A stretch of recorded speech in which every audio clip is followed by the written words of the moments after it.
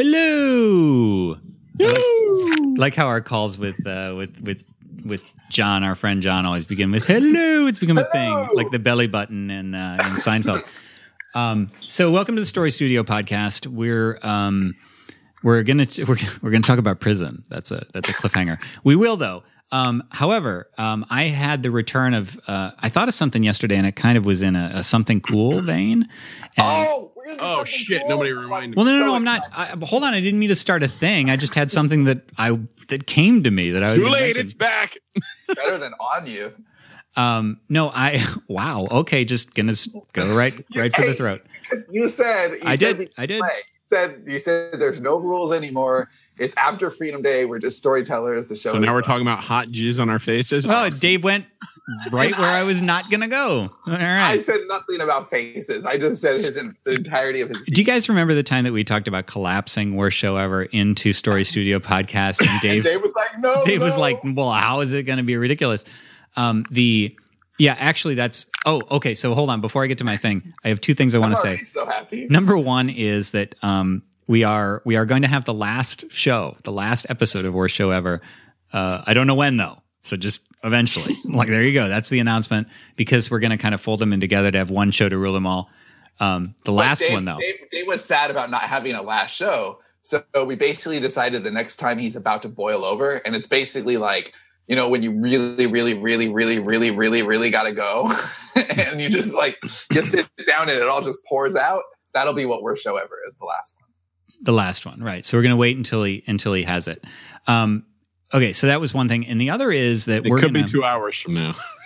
Could be anytime. What are the odds of that, Dave? Are like a volcano. The minute we can teach Dave how to have Worst Show Ever episodes while his family is home, like stealth. It's like he's smoking while hiding it or something. Right. Like he's just going to walk around with like a mobile setup and just like, hold on, I got to go to the bathroom, and then rants for a while. Put dryer sheets in a paper towel? Yeah, just blow through it. So the thing I wanted to mention is that we are going to start recording these live again. Woohoo! And currently April 26th is when we think we're going to start doing that again. I'm pretty sure on that. I don't want to commit like firm. And you're in for a treat. But because we're half-assed sorts of guys, that we'll do it most Fridays at 2 p.m. Central Time, most. But I'm sure there will be some where we have to change it or whatever, and Dave will tweet it or something that you guys won't see. But that, in general, that's the plan. And the link will still be sterlingandstone.net/SSP for Story Studio Podcast. It's the same link as before if you did it. And you'll just like be able to watch us live and comment, and that'll be really fun to return to. 2 p.m. Central on most Fridays. We really should have found another title that incorporated two P's, because I still can't get SSP down. I'm still thinking of this show as SSP. Well, I think that the SPP link will also redirect to the same place. Call that the Dave contingency. Speaking of PP, I was editing one of Dave's stories this morning. Wait, hold on. Is there bodily functions in it? Somebody stops? Yes. No. This is awesome. So Dave's become aware of his fetish now. He knows that every fetish. every single Dave in the piss. Yeah, every single book has someone pissing. Like, it's just a thing. And so Dave's become aware of this. So today I'm editing something. Because you made me aware of it.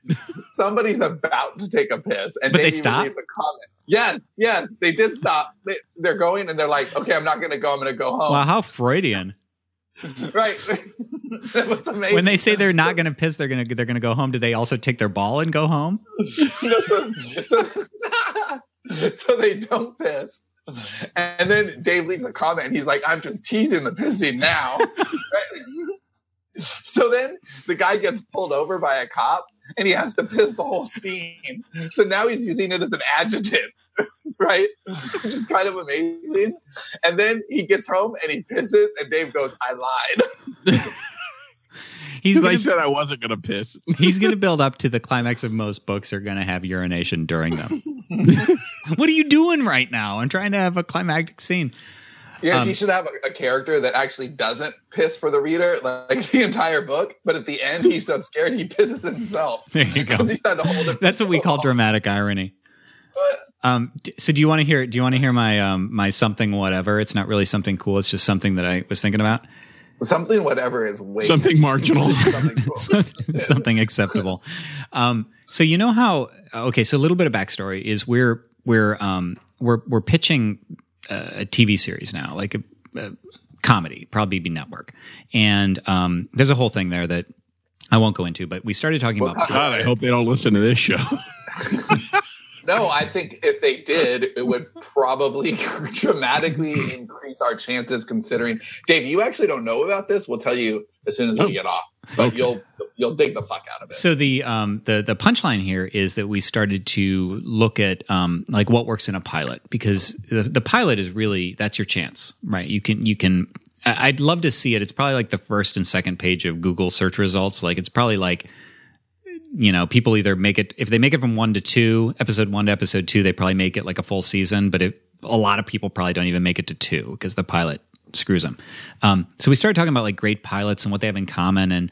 And Sean raised Workin' Moms as a really good pilot. And it was just like this magical pilot that like introduced all the characters in the right way. It has this really clever opening scene that just really kind of draws you in. And The first 3 minutes of that show is pretty genius. And that was an example of a good pilot. And so I watched a show last night that had been recommended, and I was like, oh my God, this is the exact opposite. This show may get good, but what the fuck on this pilot? I don't give a shit. Comedy or drama? Drama. But are you going to try and guess? Because I don't feel like you're going to be like, but feel free. No, it seems like a waste of time. Okay. Russian Doll.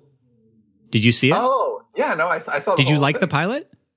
I don't remember because I watched them all. Like we just binged. It's just a bunch of shit that happens. Like this is a spoiler for the pilot of Russian Doll, but it's a time loop. She keeps dying. And we watched the trailer because, you know, Netflix forces you to watch the trailer. If you stay on it for 3 seconds. But, the trailer. I think you can turn that off. Not that I've seen, and believe me, I have tried. But if that's true, somebody tell me because I fucking hate it. It makes me neurotic. Hold on, I can't stop and look at this. I have to keep swiping, or the damn thing's going to come on. I'll try to read it in 3 seconds. But the preview or the trailer looked really interesting, and I was like, oh, that's kind of cool. You see how she's working these iterations of what's she going to be up to. But the actual pilot itself, I think, has 3 loops. Like I think she dies 3 times, and it just kind of ends, and it's just a bunch of shit that happens, and they don't establish anything really terribly interesting other than the fact that she's in a time loop, which is interesting. But that's because it's not a pilot. That's not really a pilot because it's not. It's not a pilot. Show. It's not a pilot. There's a difference between a pilot and an episode 1 of an anthology where there's only going to be 8 episodes total. Okay, well then it didn't. Then I would still argue that first installment, whatever they call it, its job is to get me to the second. And I'm very much. If it hadn't been so well recommended, there's no way I'd watch the second one. Absolutely. I agree that it is its job, but it has a fundamentally different job than a pilot, where a pilot is like supposed to establish all the characters and kind of establish who they are for a long running thing. And this is more like chapter 1 of a book, right? But in chapter 1, we want to get them interested. Right. I agree what you're saying about construction. Failed you. Yeah, very much. I was just like, okay, so it's fundamentally interesting to know that she's in a loop, but I knew that when I started. I don't care about these people. I don't particularly like them. I don't know a hook beyond the obvious hook, and it just made me go, "What the fuck?" Have you watched any more?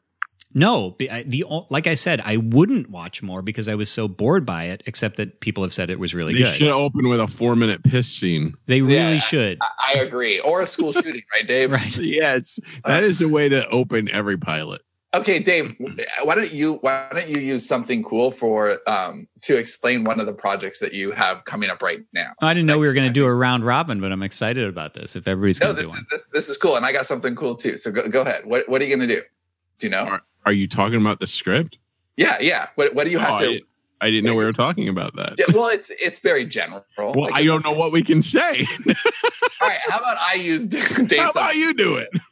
All right, so right now, Dave and I Sean's like that guy who, hey, tell him that great story, and then he tells the whole story.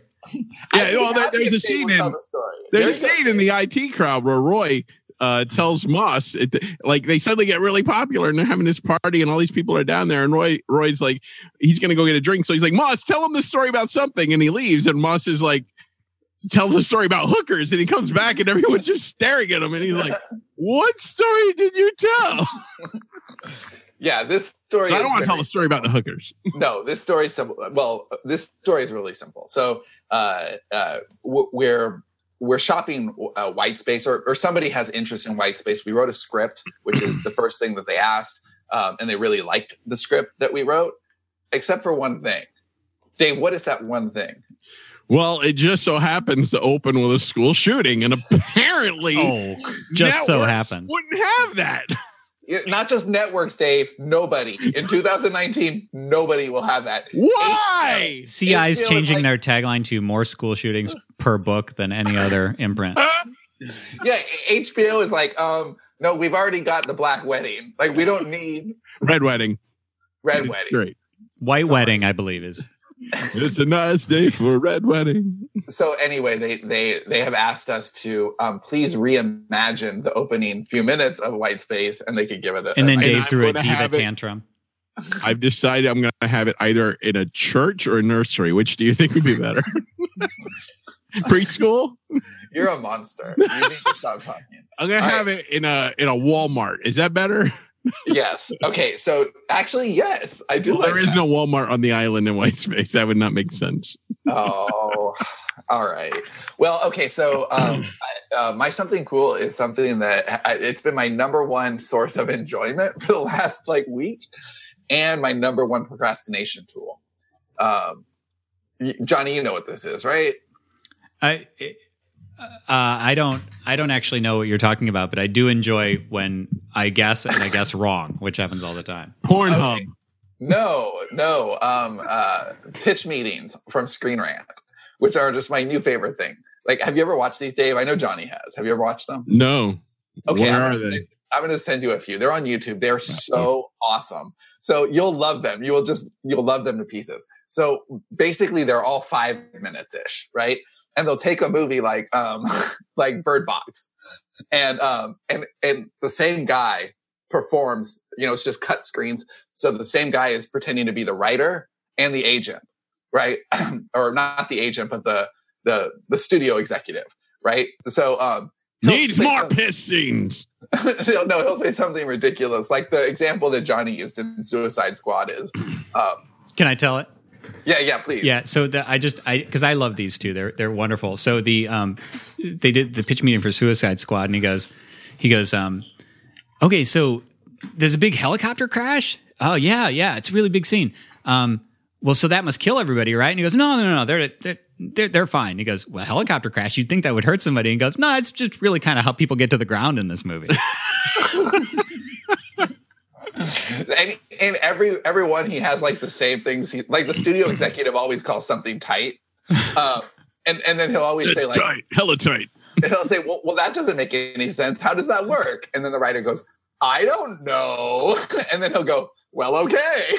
And then it just keeps going. And to be fair, this is your pitch meetings for books. So how's it going to work? Unicorn. Well, but that's why they're funny. And they take even stories. No problem at all. Barely an inconvenience. Right. That's the funniest one. So in every single one, there'll be the hard part of the movie. And the studio executive will say, well, that sounds hard. How are they going to manage that?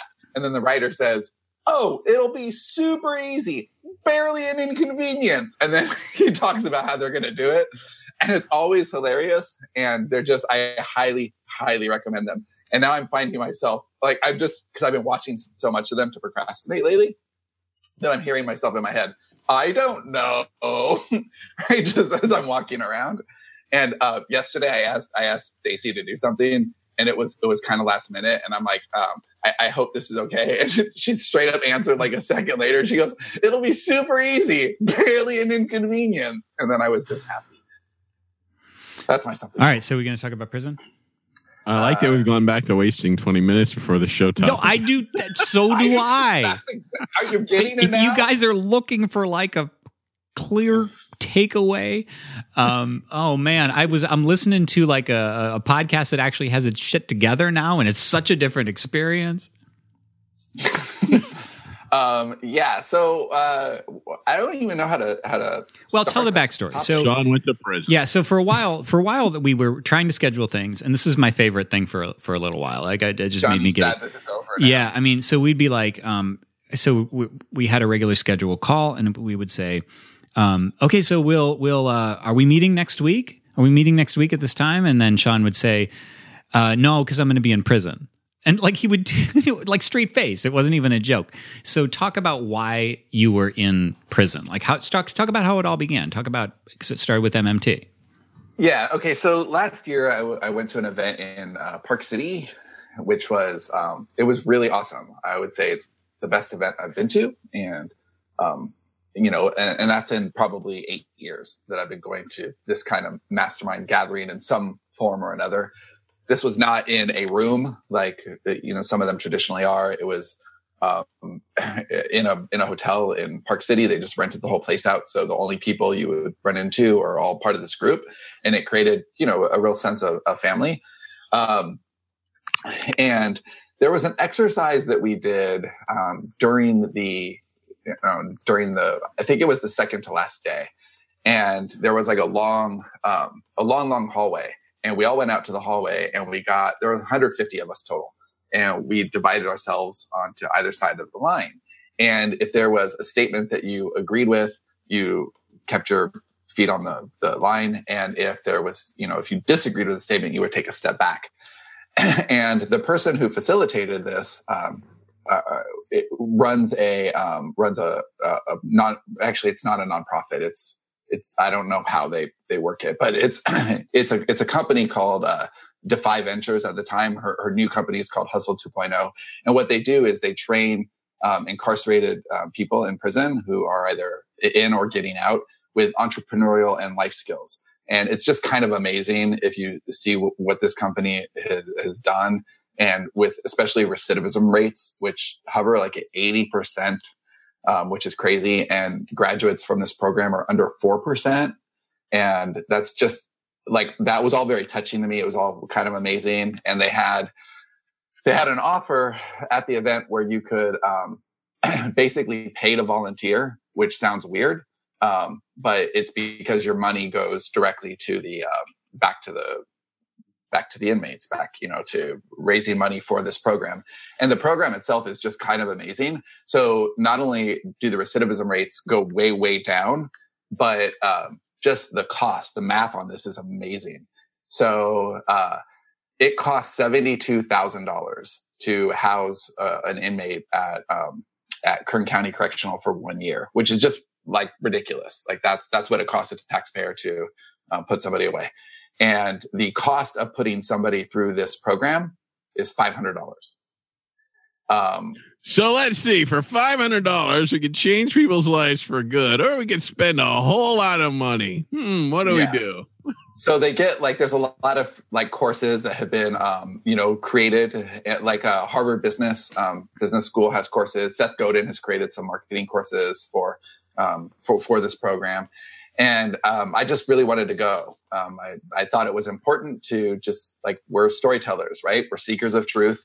And if we want to tell stories, I did not know this at the time at all, but I do think the universe works in some very, very, very cool ways. But when I signed up for this, I had no idea that Johnny and I would be writing a movie that is a prison movie. It takes place in a different kind of prison, but still a prison. And some of those themes that we're going to be exploring right now, starting a week from Monday, are everything plays together. And over the last several years, more and more and more, month by month even, I feel more and more driven to experience things because it shows up in my writing. It shows up in my leadership. It just shows up in my art. And so, it shows up in the way I think about business and being more, community minded and that kind of thing. So I didn't really have to think about it. I had to buy it and then hope that Cindy wouldn't be like, uh-oh, what did you spend money on this time? But of course, she never is. So I don't even know why I thought that for a second. And that was in September. And then the actual event wasn't until last week, which is at this point, it was the last week of March. So I had a lot of time to not know what to expect at all. And the only times that I asked anybody, like, oh, what do I expect? Don't expect anything. Like, that was the answer I got. One tip, don't, if anybody offers to toss your salad, no. Thank you for that, dude. Yes, that's one of the things they tell you when you register. When you get in. So I went. It was a few day event. We did something else on Monday that was just kind of a fun little thing, especially if you write sci-fi. It was a cool sideways adventure, which I actually think I can say what I did. I just can't say what I learned. But we went to the Hyperloop, which for Richard Branson's Hyperloop. And we went to the design factory and saw a bunch of stuff, and it was really, really cool. And then on the prison day itself, we got picked up at it was early. We had to be in the lobby, and we boarded the bus for almost a 3-hour ride. Did you have to wear the prison jumpsuit or no? No, in fact, dress code was super, super strict. So, the women were all in like dresses to their ankles and, no heels, and it was just very, very conservative. And did you have to hide your nose? No, that was very okay. phallic. It can be used as a shiv. Could hurt somebody. That's okay, but no, man shivved by nose. It was Cindy got my dress code, and she's like, "You're all set. You have everything you need." And I was like, "Oh yeah," because it says like the guys, you can't wear denim, so they suggested khakis. And wait, why not denim? It's very sexy. Because they're trying to make us look as different from the inmates as possible. Okay. So that they can target you in that fresh meat scene we see in prison movies. So you're kidnapped first when the riot happens. Well, the people in the towers need to know who is who. Shoot. Right? Oh, okay, all right. Right, and no, like I'm serious. Like it was real sober going in. Because we got warnings like, okay, if you hear gunshots, hug the wall. I'm glad I wasn't there with you. It had to be wonderful imagining Dave there. No, I cannot imagine. Like it would not have been serious. Dude, like I cannot imagine. I like actually imagining you going through this would just be hilarious. Like I can't fathom it. But we had to get warnings. Getting even out of the facility, they came back on the bus and everybody had to give their IDs, which was like a triple check at that point. But it makes sense. You're leaving a prison. Did they check your nose to make sure you didn't smuggle any small people out? Yes, they at both nostrils actually. Okay, all right. So I would say the biggest surprise hit me immediately and reframed the whole kind of thing. So Sean had a shiv in his nose. Hey Dave, remember when you worried about the show being too big? Sorry, go ahead. I'm ruining a good topic. Go ahead.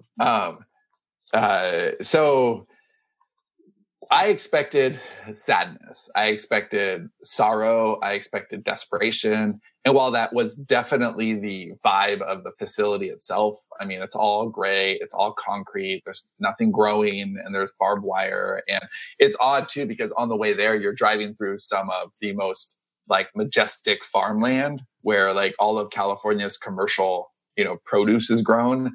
And then you get to this prison that's just like the opposite of vibrant life.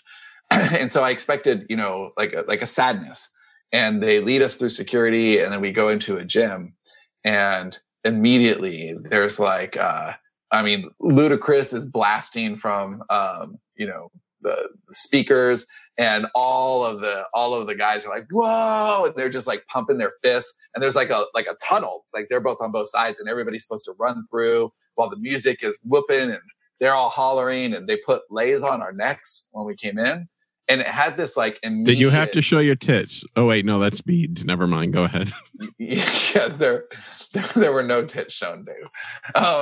But yeah, it was an immediately like celebratory experience, and I realized like in that second what I should have realized before. I mean, it just shows you how much you're in your own shit, right? Like I'm coming in there with my perspective. Of course, they're going to be sad. Of course, it's going to be sad. oh my God, these people weren't sad at all. They've been waiting for this day forever. They're super hyped. They're so excited. They're going to get hugs all day. They're going to get to tell their stories. They're going to get to talk. They're going to get advice. This is like an awesome thing for them, not a sad thing at all. And that framing coming in there, it just so reset me so immediately. And there's a little. That's the law. Well, I mean, I think the question is, what did you take from? Okay, so first of all, why did you go? I mean, we know why you went based on what you already said, but why? Because there was a deeper thing. Like as a storyteller, there's a reason that you went, and then what did you get out of that? Like, did you fulfill what you went for? Yeah, absolutely. I went for. I wanted to feel more human. I feel like I'm pretty in touch with my emotions. I think I have a practical view of the world and myself and how I see in it. I think I feel deeply, but I don't think I have enough experience. I think I've had a lucky life. I think I'm more fortunate than most. And, I actually it's funny. This is all really fresh because I just finished writing about this, like literally this morning. And so there's a few stories there that I can tell, and I kind of don't know which one to tell. So Johnny, the actual punchline, my biggest takeaway. But I kind of want to save that for the end because I think that it's better at the end. So there was something that like, I was actually one of the 4 people who closed. There was between 70 and 75 of us volunteers. And, they divided the room into, the inmates were referred to as Mavericks, which I loved. Like it's, very humanizing, compared to something like prisoners, which is just ugly. And the volunteers, which were all the entrepreneurs. And so there was, I definitely closed that out, and, that was a hard thing to do, but I felt like it was necessary. Part of it was because, one of the 4 Mavericks who were, closing down, addressed me specifically, and I felt a need to address that back. But also because at the end, so everybody paid to get into the event, and that's how they raised money for the program. And then at the end, they raise more money from the program for the people in the room. And the people in the room are really just, they're the best. They're really, really generous entrepreneurs, but I actually couldn't give any more than I already did. Just where I am right now, the travel and the cost of doing the event. And it was all I had. So the minimum that you could donate was more. And so like, I especially felt like I wanted to at least use my words, which I had those. And so, in spades. Right. I have plenty. I could do that. So Johnny, you did hear a lot of these stories. By the way, this last Monday was our Freedom Day. So Johnny and I hung out all day. And he got to hear these stories, and we went to a deprivation tank, which was also fun to imagine Dave in. And, we saw the movie The Beach Bum, which is like, we don't recommend it to anybody, but it was the best movie. It would have been awesome stoned. So we decided that Dave would probably be very into the deprivation part, the sensory deprivation part, the isolation part, not into any of the rest of it. Right. If he could just turn his office into a deprivation room. Can I have a Freedom from Humanity Day? It was really dark. You didn't have to see, hear, smell any bullshit. You were just by yourself. But then you were also a little claustrophobic and in a public space. Sensory deprivation tank. Because I don't have one in my house or anything. I went to a place. Yeah, we went to it's like, I think it was called the Zero Gravity Institute. Yeah, which was recommended by somebody we know. So which of those stories did you like the best, Johnny? Or do you think it's worth sharing? Well, I mean the one, because you were kind of one-on-one with the guy who you mentioned, called you out, mentioned you, and just sort of the idea of how life can turn on a dime, and what that was all about. Okay, so I'll stick with this guy.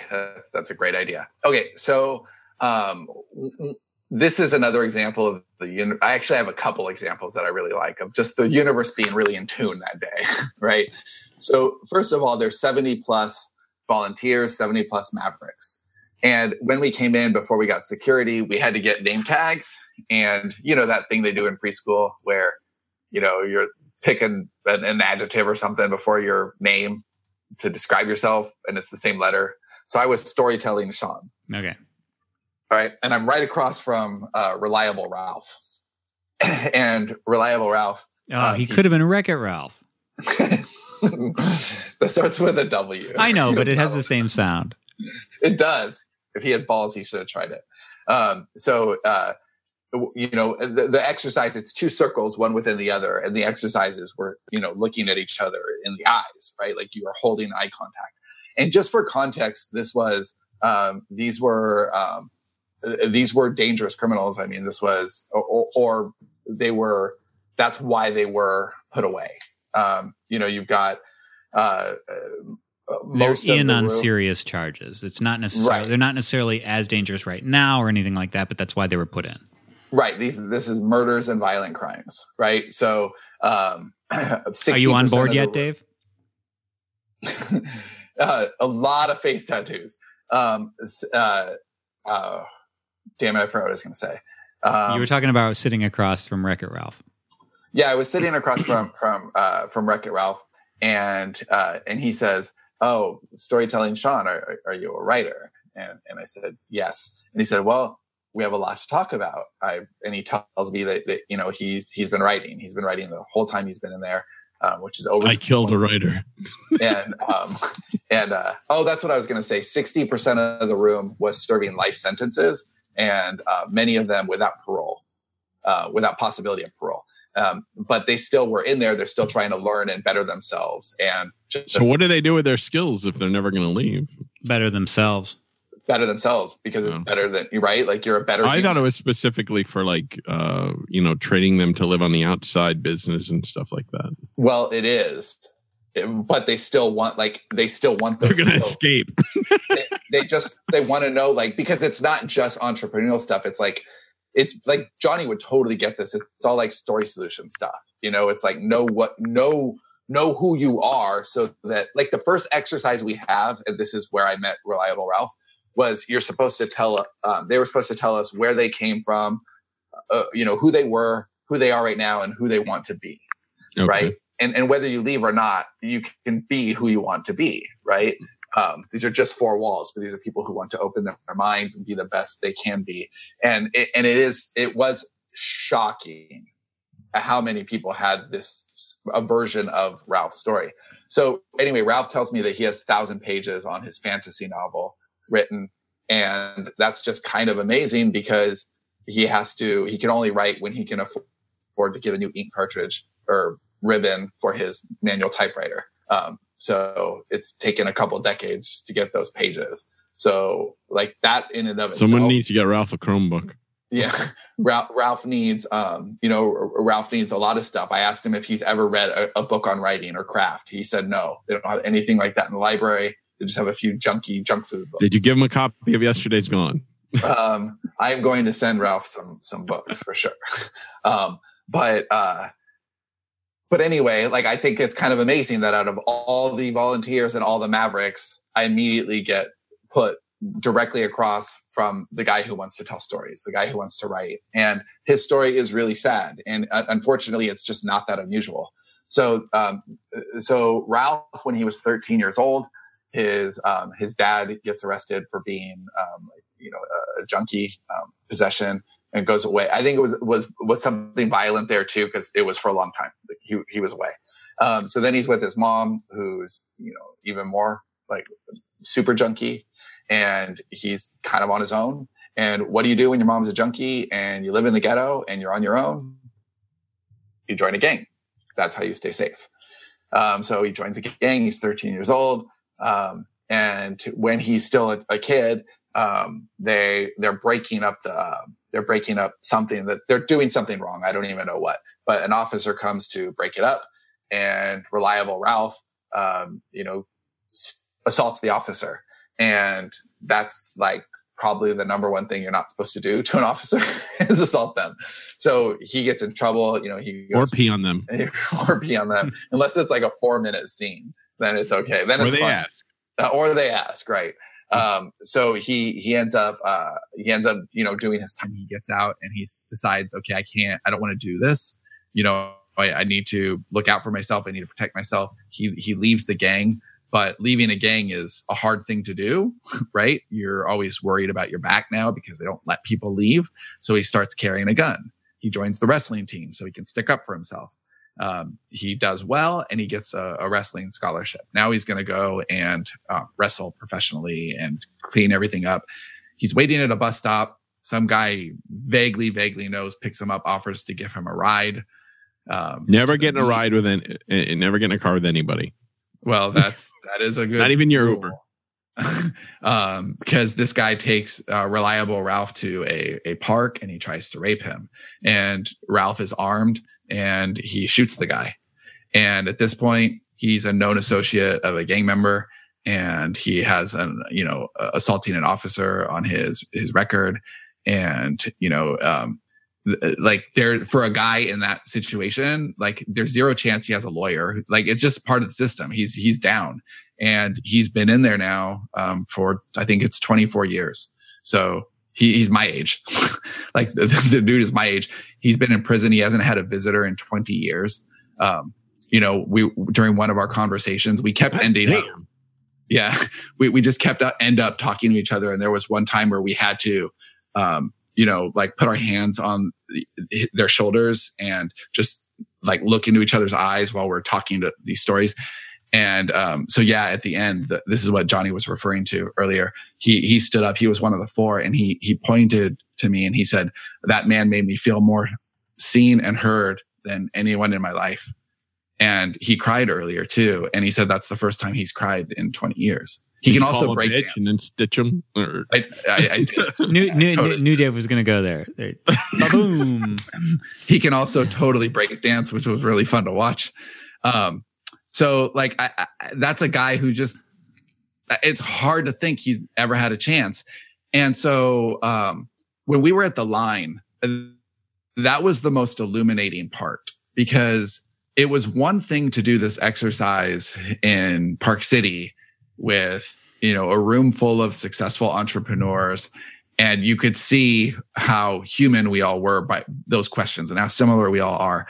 But doing it at the prison with the Mavericks was an entirely different experience, because there were so many questions like, here's a few. I'm a natural born hustler. All right. You're not going to get an entrepreneur in the world who doesn't consider themselves a natural born hustler, right? You're not going to get, another one that really struck me is, I'm known for my worst mistake. Right. Now that's something that all the prisoners can, raise their hand for. And, but all of us, no, we're not. Like, I'm not known for my worst mistake. And here's a story. This is very relevant. So I'm 18 years old. And I'm driving with my best friend, Jimmy, and he's home from UCSB. And we're going to go play Virtua Fighter 4 at Irvine Spectrum. And if you know Irvine Spectrum, if you live in Southern California, it's just a nice area, right? Irvine's very, very nice. And I'm in my shitty old Honda Civic, and I'm with Jimmy, and we're going to get as stoned as we possibly can and go play Virtua Fighter 4, because that's the best way to play it. That's our plan. And so we've been smoking ever from Long Beach to Irvine, which is a 45-minute drive. All right. The car has to be reeking. We're right outside of Irvine Spectrum, about to turn in. It's about to be Virtua Fighter 4 time. And I see the with the lights behind me. I pull over and we're like, fuck, this is a problem, because I know this car must just smell. Like, there's no way I'm going to roll down the window, and what the hell are we going to do? Jimmy's like stashing the shit under the seat and just like, damn it. I roll down the window. The cop comes up and he says, "Do you know why I pulled you over?" And because I'm high as fuck. I said, no. I asked if I was speeding, and he starts to answer me, and the smell visibly hits his face, right? He's like, he starts to answer, and then it's like he gets walloped by the scent, and he goes, "All right, which one of you is smoking weed?" So I immediately took responsibility because, like I was just in a place in my life where it didn't matter to me the way it would have mattered to Jimmy. He was in school, like it would have fucked him up. Like whatever for me, I'll roll with it. So we get out of the car. They make us sit on the curb. They go through the car and they end up with, they confiscate my rolling machine and, a little pipe. And, like you probably both know this about me, just knowing my personality, that I didn't have a tiny amount of weed. And it's not because it's not because I smoked that much. I actually didn't at the time or any time that much. The point was that I didn't know somebody who sold it. I didn't have a regular hookup. So whenever I found somebody, I bought the maximum that I could buy. So I didn't want to run out. So we had it all. Like I was with Jimmy, I had my entire stash. And so like, this is like, there's enough for intent to sell. Like it's not okay that I'm all of a sudden sitting on the curb. And if you were a few shades darker, your ass would have been in jail. That's my point exactly. So one cop went to UCSB. So him and Jimmy are like yucking it up about how awesome UCSB is and what a great party school it is. And they basically just laugh. They take all of our weed and they give me like the least, like a total slap on the wrist. I had to take care of my registration, which was why I got pulled over. And I had to go to I think it was a 3-hour diversion course on a Saturday. And that's it. It disappeared from my record. Nothing, no consequence. Now, if you had moved me from Irvine down to Santa Ana and, changed my complexion, I could have gone immediately to jail. And that's how I closed. And you had to gang up. Yeah. I mean, it changes. You are a target immediately, but that changes everything. That context changes everything. And that was what I wanted to say. That is my biggest takeaway, is that the line between us is really, really thin. If you look at the DNA of, criminal behavior and the DNA of an entrepreneur, entrepreneurs don't have respect for authority. We're constantly questioning the rules. We're crafty. We think we can make it up as we go along. And if you took away, okay, what did I do after school? I read. There was a Walden Books right around the corner from Rainbow. So I filled my brain constantly.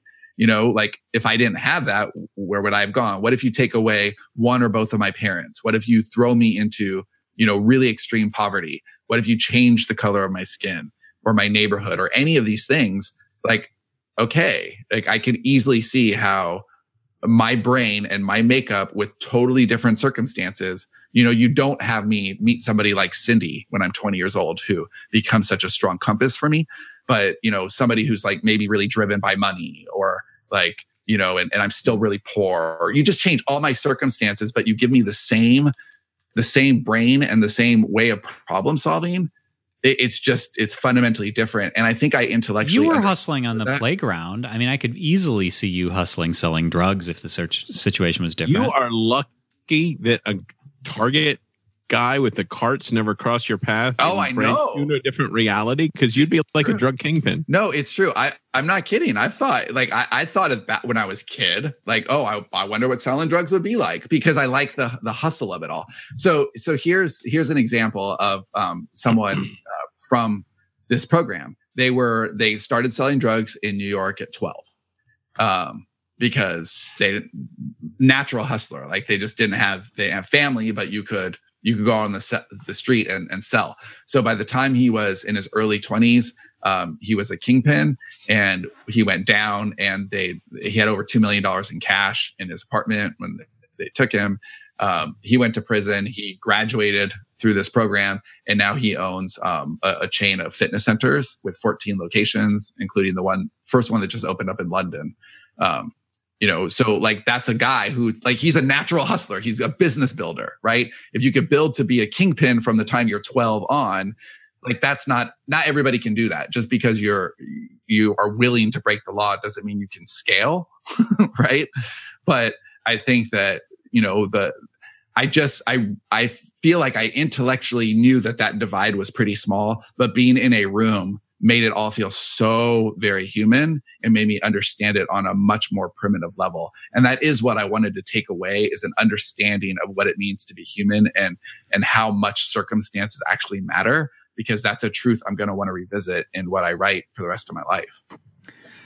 Well, yabba dabba doo.